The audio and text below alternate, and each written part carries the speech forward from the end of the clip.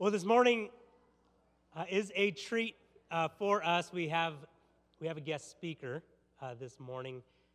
A handful of months ago, Larissa and I and the boys had an opportunity to serve an event that was hosted by We See You San Diego, and that event was throwing a party for an organization through Olive Crest and Safe Families.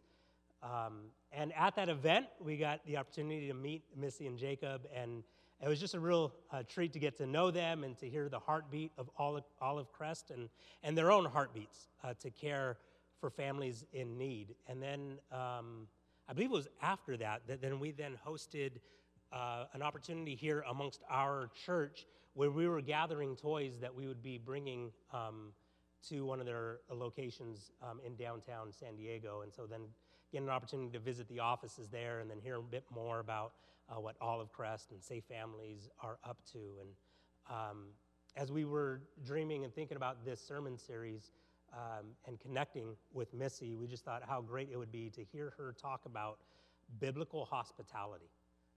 When the Bible explores that theme of hospitality and thinking about an organization that is just all built upon the idea of hosting people under the banner of Jesus' love, we just thought then that Missy, it would be a really fun and just unique morning for us. So if you guys would welcome Missy as she comes up here to bring the word this morning.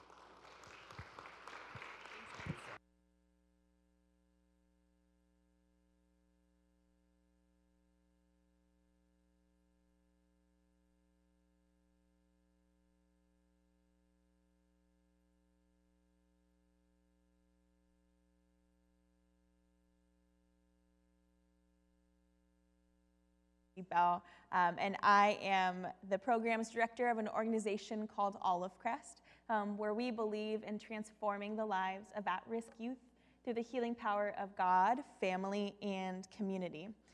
So we find families for children who are in the foster care system, as well as families who can provide short-term homes for children whose families are in crisis through our Strong Families program. And I am so excited to share with you today about biblical hospitality. And I'm sure that scares maybe some of you in here because I just mentioned foster care. But I promise there's no photos of children in the lobby waiting for you. We are just going to dive into the heart of God and what he feels and believes about biblical hospitality. And so before we do that, let's go ahead and pray, shall we? Dear Jesus, God, you are so good. Lord, we are just so thankful for you this morning. God, we're thankful for Thanksgiving. We're thankful that you provide for us through our food and our meals. And God, we're just so grateful and thankful for this community of saints. So Lord, as we dive into your word, would you remind us of your spirit here amongst us? Would you illuminate the scripture? God, would you open our eyes and our minds and our hearts to what you would have for us this morning? So God, be near, help us in your wisdom. And in Jesus' name we pray, amen. So why do I care so much about biblical hospitality? Well, some could say that it was biblical hospitality that changed my life. Up here on the screen is going to be a picture of my family. That's my mom. My dad's a really great early 90s photo. And that's my brother and my cute little dog, Chelsea. And that's me wrapped up in a bundle. At this time, my mom and dad were living in the Bay Area. My dad recently had transitioned out of the military army, sorry to say, in a Navy town. And my mom was a NICU nurse. And it was a normal day, just kind of actually like today, about 31 years ago, who's counting? And they were waking up, and my dad had recently been laid off, so he was still in bed, and my mom was getting ready for her shift at the hospital. And so she got in her car, and she made her way to the hospital. She entered an elevator and went to the 3rd floor, and as she was clocking in, her charge nurse was there. And that means essentially her boss for the floor, her charge nurse. And as she was clocking in, the nurse came up to her and said, "Diane, there's a baby here." You see, my mom and my dad were looking to expand their family through adoption. They had experienced infertility, and they were looking to welcome another little one into their homes. And back in that day, as I think it should still be today, but they told everyone they were looking to adopt. They were looking for prayer, they were looking for support, and so everybody in their community knew that they were looking to adopt. And so when my biological mother entered that hospital on that morning, and she hadn't made a plan for me. She knew she wasn't able, because of the experiences in her life, to keep me. So when she was there and looking for another option, the charge nurse knew who to call. And so when my mom said, "Diane, there's a baby here," what she was communicating to my mom was that there's a baby here that's going to be put up for adoption. And so the charge nurse gave her all the information that she knew, and she looked at my mom and she said, "Well, what do you want to do?" And my mom looked at her and she said, "Well, call my husband." And so after that phone call, she made her way down. She got back on that elevator. She made the way down to the second floor. And at this point, she says, my mom always says, "I think I saw an angel," because my mom knew all of the nurses, she says. And this nurse she didn't know, and she went up to and she said, "I hear there's a baby here." And that nurse took her hand and said, "Well, let me lead you to her." And so this nurse led my mom into the hospital, where she sat down with my biological mother. And 15 minutes later, I became a Dickerson. So some could say that biblical hospitality changed my life. God placed me in a family that knew him and could raise me in the ways of the Lord. And defined hospitality is the love of strangers. And I was a stranger to my family. And my family pursued me and loved me. And so I hope that by the end of our time together this morning, you can discern, maybe the Lord would lead you to see how God is leading you and your family, or you, to extend hospitality to others, and how you might change someone's life because of the radical hospitality you extend to them. So we're going to be diving into Romans 12, 1 through 13 today. So you can go ahead and get out your phone and look it up on the Bible app, or open up that passage in front of you. But before we dive in, we're going to be first looking at the first 12 chapters of Romans. So let's go ahead and do that, because it sets the stage for Romans 12.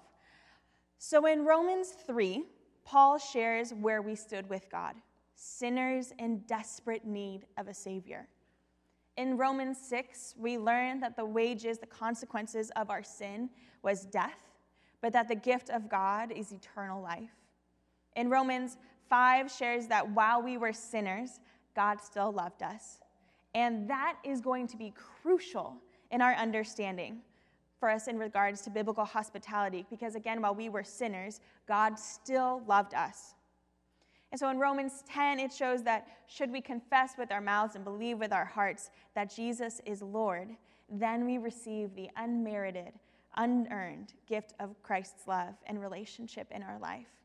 So then we conclude with jumping back to Romans 8, where it says, where Paul says that there is no more condemnation or shame, since the love of Christ dwells in our lives.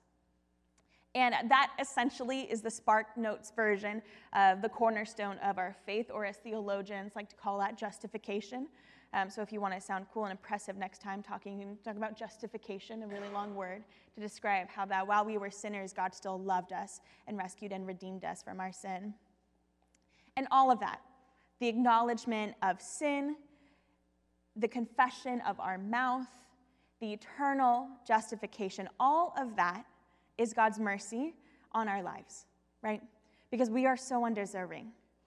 We are so undeserving of a God that infinitely loves us, infinitely cares for us, a God that allows us to worship him, a God that wants to give us the desires of our heart, a God that is kind, he's caring, he's good, and he's true. All of that is a great mercy on our lives. And sometimes I think we forget that we don't deserve that, but because of Christ's work in our lives, we get to respond to that. And we respond to God's mercy in our lives in worship and through worship. And until we understand his mercy, until we get that in our bones, we're unable to extend that same mercy towards others. So David Platt, he's a preacher on the East Coast, says this: we exalt God's mercy in worship, then we express God's mercy in community. Our vertical relationship with God has a direct effect on our horizontal relationships with one another. And you're probably thinking, I thought this sermon was about biblical hospitality, so like, why did I just hear the Romans Road, and like, where are we going with this? It's because we're unable to do it by ourselves. We're unable to extend a love to others that we do not understand in our core. And so Romans 12, the passage we are going to be in this morning, it first says this: therefore I urge you, brethren, by the mercies of God, to present your bodies a living and holy sacrifice, acceptable to God, which is your spiritual service of worship. We are in relationship with God, offering ourselves up in worship first. We are getting our relationship with God right first, asking for forgiveness, communing with him, receiving his mercies, and expressing our love back to him first. We're unable to say to others, receive this gift, this love, this care, if we have not first received that from God. Which brings us to our first point. What we receive from God, we extend to others. When we have received that love, that care, we extend it towards others. This is the cornerstone of hospitality. And Jason Johnson, who's a thought leader in the foster world, foster to adopt world, says it this way: the same hands that extend their hands in worship cannot be the same hands that push people away. It's the relationship with God that makes us able to welcome others in. So back to Romans 12:2. It says, and do not be conformed to this world, but be transformed by the renewing of your mind, so that you may prove what the will of God is, that which is good and acceptable and perfect. This is Paul positioning us for the rest of the passage. It's essentially Paul saying, listen, what we're about to discuss, like what we're about to dive into, it's not going to look or feel like anything you experience in this world. And so keep your mind on things above. Or keep your mind on your word, on the Holy Scriptures. Be transformed by it. Let it lead you and guide you, because God requires you to stay in his kingdom, fixated on the things that do not align with his world. Let the Holy Spirit guide you. Wash over your mind. Fill up your cup to overflowing so that God might be shown to the world. Because let's just be honest, hospitality is foreign to the world today. What we're doing in here is foreign to the world today. Olive Crest, the nonprofit I work for, which I shared with you guys about, we have two programs, and one is foster care, and then one is Strong Families. And we draw families out of isolation and into relationship. Host families provide short-term emergency care to children whose families are in crisis. So for one night, up to 90 days, a host family opens their home so that a mom can take her next best step. And that could look like a mom needing hospitalization. It could look like a mom going to rehab or securing housing. And our host families do this without any financial compensation, and all out of the understanding of God's mercy in their lives and wanting to extend that to others.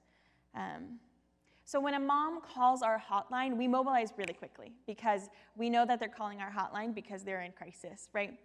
And so we go to meet with her, and we listen to her, and we go through paperwork, and of course explain to her what our program is. And one mom we met, we had met her in her hospital room, but before that hospital room, she had been laying on her bathroom floor at home for 3 hours, figuring out what she was going to do because she was in extreme pain. She knew she was going to be needing emergency care, but she also knew that she had a teenage son, and she had no place for her teenage son to go. And I would hope that most of us in here, if we got into a crisis or a medical crisis like that, we would have at least one person to call. right? I would think most of us in here maybe have 5 people to call, right? But this single mom had no one to call in her life to care for her son. And she also knew that if she went into the hospital with no place for her son to go, that son would end up in foster care. Because that's what happens to women who enter the hospital with their children with nowhere for them, no one to call, nowhere for them to go. They end up in foster care. And once you're in foster care, it's hard to get out. It's not like an overnight stay. So we were sitting with her in her hospital room as she's hooked up to all sorts of monitors. And we're explaining to her what our program is, how we have host families, how they are screened, vetted, and approved, and they want to care for her son. And she said, okay, but like how much? Like how much here? And we got to share with her, no, it's free. It's a free service. And at this point, when we share with mothers that there are people in San Diego who want to care for their children with nothing in return, they always cry. Because they don't have a paradigm, they don't have a reality where that would be true, right? And she knew that by her kid, by her teenage boy being in a host family home, she could rest well and recover, and she would know that her child was safe. And most importantly, that as soon as she was out of that hospital room, she would be reunited with him. And it's not uncommon. That's not an uncommon response for moms, because they did nothing to earn strangers caring for them, right? She's laying in a hospital room. Or we have mothers that were meeting in a park because that's where they stayed the night before. And they didn't do anything to receive this love and this care from strangers. But as Christ followers, opening their home because of their hearts have been renewed by him, that is their response to Christ in their lives. So let's continue in verse 3. It says this, "For through the grace given to me," once again, that nod to the undeserved work of Christ in our lives, "for through the grace given to me, I say to everyone among you, not to think more highly of himself than he ought to think, but to think so as to have sound judgment, as God has allotted to each a measure of faith. For just as we have many members in one body, and all the members do not have the same function, so we, who are many, are one body in Christ, and individually members one of another. Since we have gifts that differ according to the grace given to us, each of us is to exercise them accordingly. If prophecy, according to the proportion of his faith, if service, in his serving, or he who teaches in his teaching, or he who exhorts in his exhortation, he who gives with liberality, he who leads with diligence, he who shows mercy with cheerfulness." So God has given each and every one of us different gifts and different skills and functions to bless each other here as a community of believers, and also those outside of these walls. I mean, I think it's even insofar great at your craft event that you're having on December 3rd. There's going to be a Disneyland raffle. And for some of us in this room, we can afford Disneyland tickets. We just bought Disneyland tickets yesterday. We can barely afford, but we can afford, right? But it's this community of believers that's providing a glimpse of magic in Disneyland tickets, right? And I would imagine that's because some of us in here have the gifts and ability to give. So we all have different gifts. We all have different skills. And Paul goes on to list some of those different skills, right? Which was faith, service, teaching, exhortation, leadership, calling out of sin, generosity, mercy. These are all the gifts that God has given each and every one of us. Characteristics that he has woven in our person. He has woven in our being. And it leads us to our second point. The quality of our gifting depends on the obedience to our calling. I shared part of what I do is help process families to open their home to vulnerable children. And I also get to help communities wrap around those that do. And we say everybody can do something, so what's your something? So if you can't open your home, maybe you can support those that do. And so part of what I do is mobilizing volunteers around those families, and we call them communities of care or care communities. So volunteers help with emotional, spiritual, or tangible support. And that's actually a reflection of these verses. God has blessed some volunteers with financial resources, and so they help with buying clothes because our kids come into our care with nothing, right? So some help buy clothes, or some help buy grocery gift cards, because I don't know if you're aware, inflation is real, and when you add 3 hungry boys' mouths to your family, your grocery bill is going to skyrocket, right? Others have the gift of faith, and they text Bible verses to our host or foster families. Or others call with a prayer. About a year ago, when I was sharing about Care Communities, there was a woman there, and at the end, when I asked for questions, she raised her hand, and so I said, "Yes, my dear, what question do you have?" And she said, "Oh, I don't have a question so much as I just want to say I was a foster mom 20 years ago." And I went, "Oh, wow, thank you so much for that and for being a part of caring for children." And she said, "What I would have done for someone to give me a call once a week and said, 'Hey, how you doing?' That would have made all of the difference for me." And I had just talked about that tangible support. I had talked about emotional support. But what she wanted and what she could articulate was that spiritual support of someone calling and saying, "Hey, I see you. Hey, how's it going?" That would have made all the difference for her. Because life can be hard, right? And I don't need to list the ways that life can be hard. I'm sure everybody in here can think of a few. And these all seem to get magnified during the holidays, if I'm right. A low bank account, a strained relationship with someone who you are destined to sit right next to at the Thanksgiving meal. But did you know that the gift that God has given you can alleviate and encourage others and can alleviate that weight that you might feel during the holidays? That's the gift of hospitality. Your sympathetic words may mean someone feels seen, like that foster mom. Or your leadership of the Thanksgiving meal might mean a burden lifted from the matriarch or the patriarch of the family. Though I would suggest asking them first. Don't just make yourself available. God has gifted each and every one of us with skills and ways to pursue the love of strangers. And what really comes easy to you is not going to be what comes easy to the person sitting next to you, or to your spouse, or to your mother, or to your best friend. And maybe you're in here and you're like hearing me share all of these things, and you're like, "Missy, this is great, but I've never cared for a child, or I've never tried to teach, or I've never given extravagantly, or I don't even honestly know what gifts I have." And I have to say, the only way you figure out the gifts that you have is by trying, which is not radical, right? But you have to try in order to see where God is meeting you, and you have to try to see where God has woven that into yourself, because you do have gifts.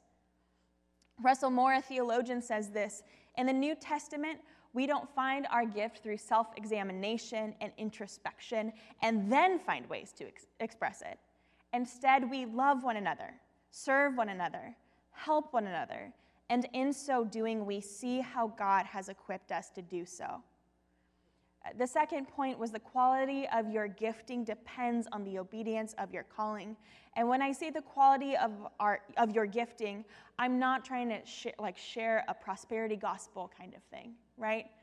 But what I'm trying to say is that the quality of your gifting becomes better and more refined, and dare I say easier, the more you do it.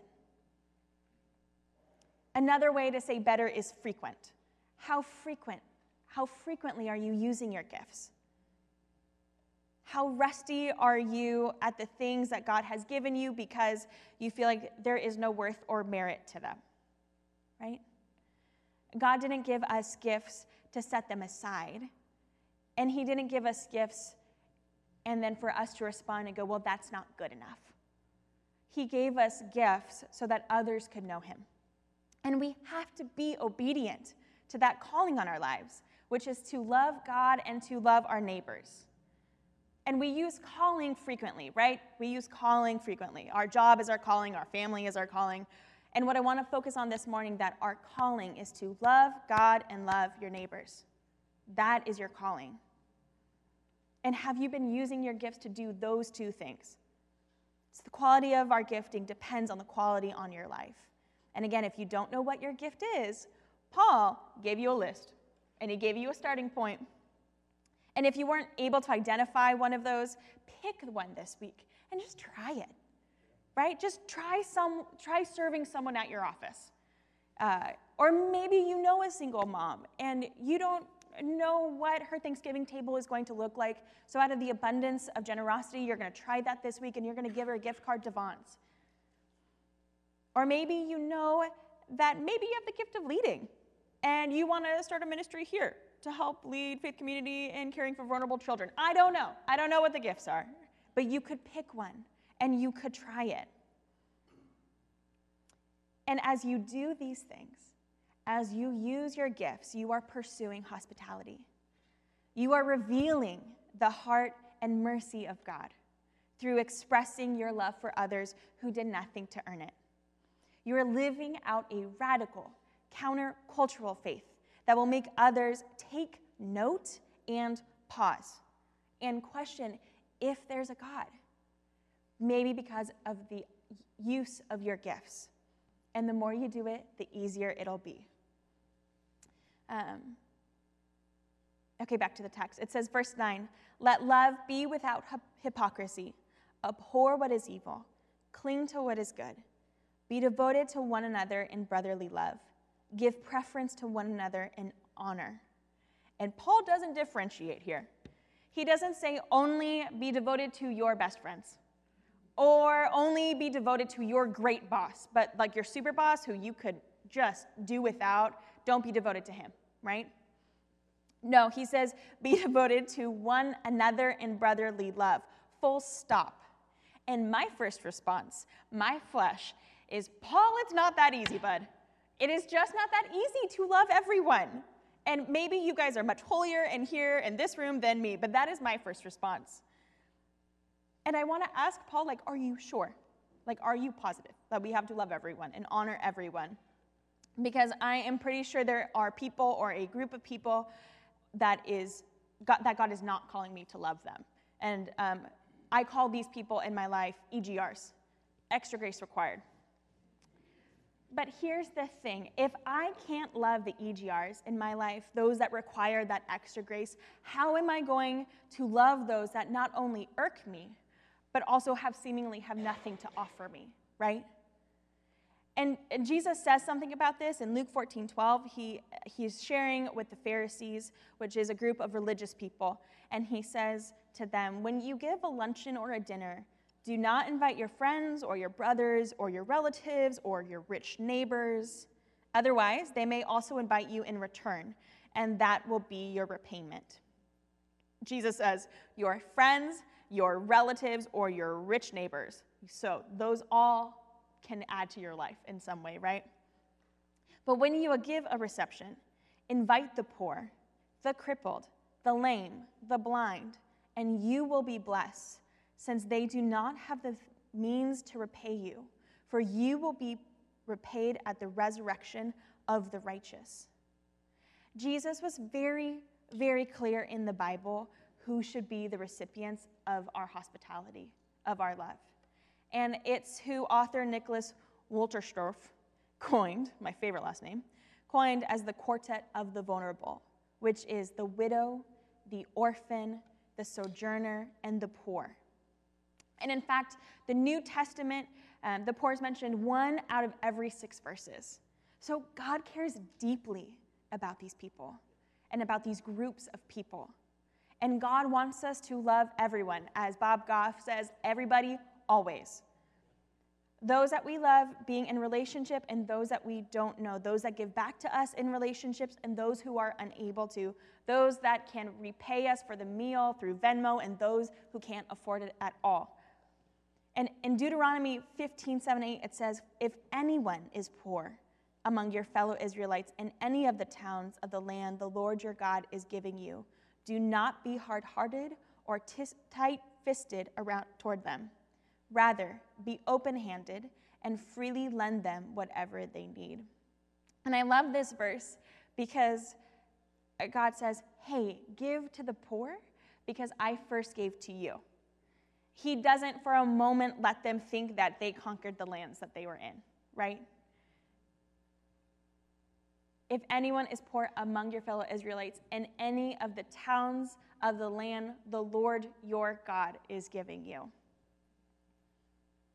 It's all God's. It's all God's anyways.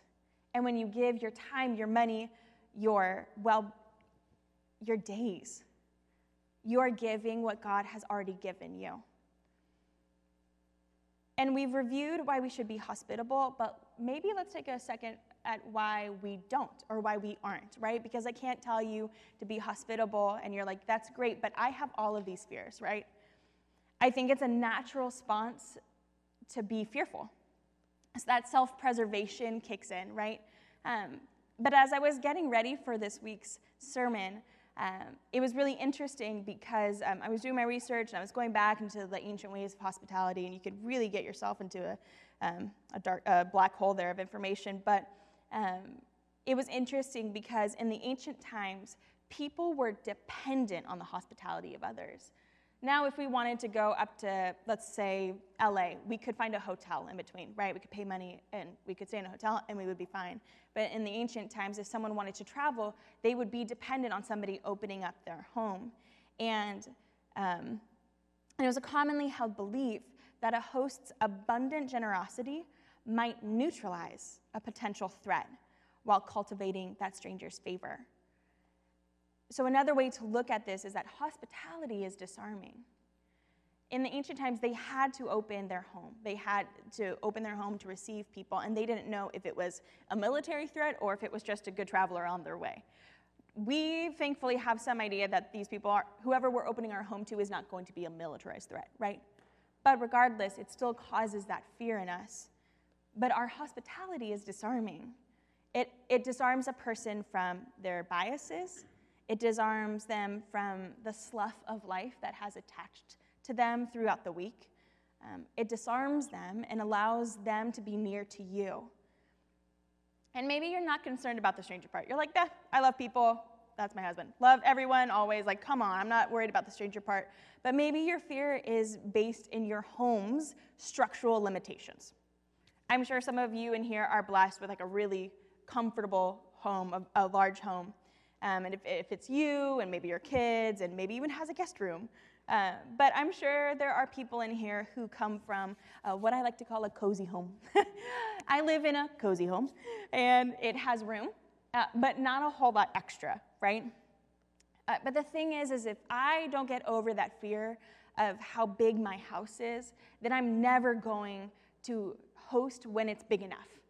Because if we don't practice these things now, we're never going to practice them when we feel like it's enough. Because there's always going to be bigger, right? There's always going to be better. There's always going to be a Jones that we could keep up with. And if maybe we had their pool, or maybe if we had their kitchen, then we could host. But we have to get over these man-made fears so that we can practice hospitality and practice extending Christ's love to others. In Hebrews 13:1-2, it says this: "Let love of the brethren continue. Do not neglect to show hospitality to strangers, for by this some have entertained angels without knowing it." Do not neglect in opening your home because you are unsure of the size. I think in San Diego this is particularly poignant because we're packed in here, right? So practice it, try it. And see how many people, that could be a fun experiment, see how many people could actually fit in your space. Because, I know, try it. But the reason I say that is because I doubt that they're going to remember that your living room was really small, right? I bet you what they're going to remember instead is the warmth that they felt in community. My husband and I, we lead a community group, and we recently were asked if we could add a few more, and we just looked at each other and we were like, what is 14 people, you know? what is 14 people? And so we have turned every piece of furniture into a seat. And I have not once heard from someone who has come into our home, well, I really would have preferred a lazy boy, you know? Or I really would have preferred being a little bit more elevated. That floor puff that you had was just too low. And it's amazing then to see how our community honors one another, right? We have two very pregnant women in our community group, and they always get the couch because our community group is reflecting the love of Christ and honoring one another at the stage of life we're in. And in Strong Families, we say, if you have enough room at your living room table to pull up a chair, you have enough room in your home to host a child. And I think when I first heard that, I kind of like prickled a little bit. I was like, really? Like a chair compared to a bed, those are like pretty different structural, pretty different size limits. But for some of the kids that we serve, they sleep on park benches. And a warm, safe place with 4 walls is going to be better than a park bench. And whenever there's this crazy weather shift, I get to complain about it because I like to complain. No, I get to complain about it because it's a little inconveniencing, right? But what I think of now is the kids that are on those park benches, and they need a place at the table. They need a corner of a couch to stay safe and to stay warm for the night. So let's continue in Romans 12, verse 11. Not lagging behind in diligence, fervent in spirit, serving the Lord, rejoicing in hope, persevering in tribulation, devoted to prayer, contributing to the needs of the saints, practicing hospitality. And we've spent all this time together, and we're just getting to the actual hospitality part. But we needed all of that. We needed the firm foundation of Christ's worship, the utilization of our gifts to get to the meat. In the Greek, those last 2 words of that verse, practicing hospitality, is actually pursuing the love of strangers, which is kind of an interesting phrase, because how do you pursue the love of strangers?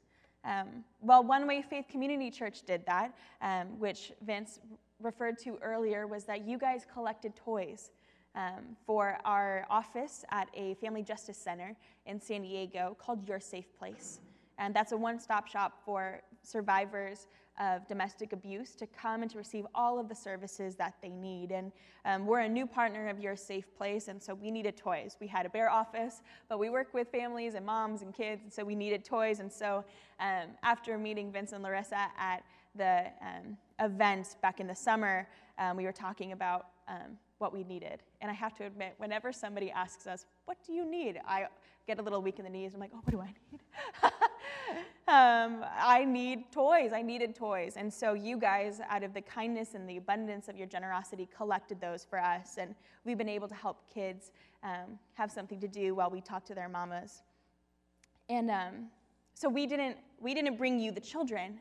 We brought you the need, and you said yes, right? But I'm confident that if I had brought you the children, you would have cared for them. There's a center, actually not too far from here, it's called Polinsky's, which is the temporary emergency shelter for children who have entered into the foster care system. And if I had brought a bus and dropped them off in front of you, in front of this church right out there, I'm confident that you wouldn't have walked away, right? I'm confident that you would have gone up to that bus and you would have seen the kids who needed to be cared for and loved and nurtured, and you would have done just that. And sure, maybe there might have been like 1 or 2 of you, let's be honest, that would have like figured out a way to like snuck around, or maybe you would have like Ubered home. But I'm confident that most of you would have engaged, right? You would have pitched in to help. So I want you to imagine that bus of kids. But instead of that bus pulling up, what if you actively pursued the love of strangers by becoming a foster family?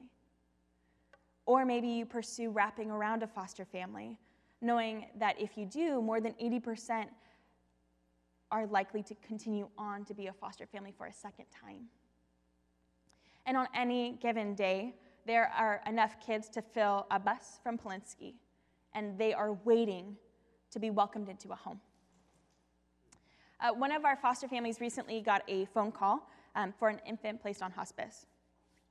This was a really, really unique call for a foster family. The little one had been born, and they were not expecting that little one to stay with us. And so they called one of our foster families. We had a foster family who had fostered a lot of times, and we presented the need to them and said, this is the call that we got from the county. Would you be willing to usher this little one into the kingdom? And this foster family thought about it, and they said yes. So the foster mom went every day for 5 hours to hold this little one, rock this little one, pray over them, and what she thought was going to be ushering her into the kingdom. And after a month, the doctors met with this foster mom and said, I don't know what happened here, but that little one is no longer going to die. That little one is going to stay on this side of eternity. And that little one had been nurtured from death to life. And the foster mom, when she was going through that foster application process, that is not the assignment she would have thought of, right? That's not the assignment we would have thought for her. But she practiced biblical hospitality. She pursued the love of strangers. She was willing to give up her time to stay with this little one and care for her. And that made all of the difference in this little one's life. She was a stranger to that experience, and she was a stranger to that medical scenario, but she was there day in and day out, and it changed that baby's life.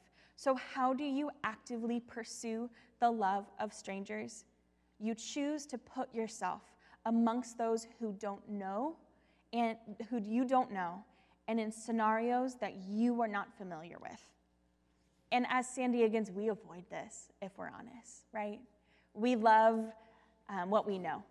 Like, we love our local beach, right? We have that one that we go to every time. Or we love our Padres jersey, because my Padres jersey is going to be better than the new Padres jersey, right? We even have, like, our preferred chairs in this sanctuary, if I'm being honest, right? And I'm sure when this sanctuary was turned into table rounds and chairs, some of you would have been like, wait, what happened, right? Because we pursue our comfort. And for some of you, pursuing the love of strangers is not going to look like opening your home, right? For some of you, it's going to be finding a different seat in this sanctuary to getting to know a stranger in your community. But it could also look like putting yourself in places with people you don't know, because Jesus is calling you there. So as we conclude our time together, I want to encourage you to thank God this week for his incredible mercies in our life. Let your Thanksgiving dinner table be a reminder of his goodness in your life. Ask him this week to make you bold and courageous as you pursue loving strangers. Ask the Holy Spirit to move you in action towards them so that others may know him. And maybe there's someone that he wants you to ask to have over for Thanksgiving. Hospitality is the pursuit of loving strangers. So may this holiday season be a reflection of the ultimate pursuit of Christ for us and our pursuit of others. If you want to learn more, if something today I shared touched you about caring for vulnerable children, you can use that QR code. We also will have response cards during our time of questions, because we have a few more questions to talk about. But I'm so thankful and grateful for being here today. And I also want to recognize that I got to share my story at the very beginning, but there also might be those in here who have been touched by foster care or adoption or caring for vulnerable children. And I just want to say that God sees you, and he loves you, and he's actively pursuing you. So let's go ahead and pray. Jesus, you are so good. God, your mercies are unending.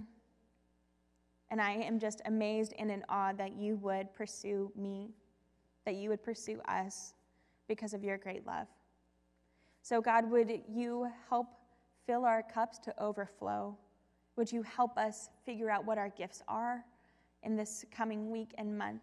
God, would you make us bold as we use those gifts, and may it all be honoring and glorifying to you. In Jesus' name we pray. Amen.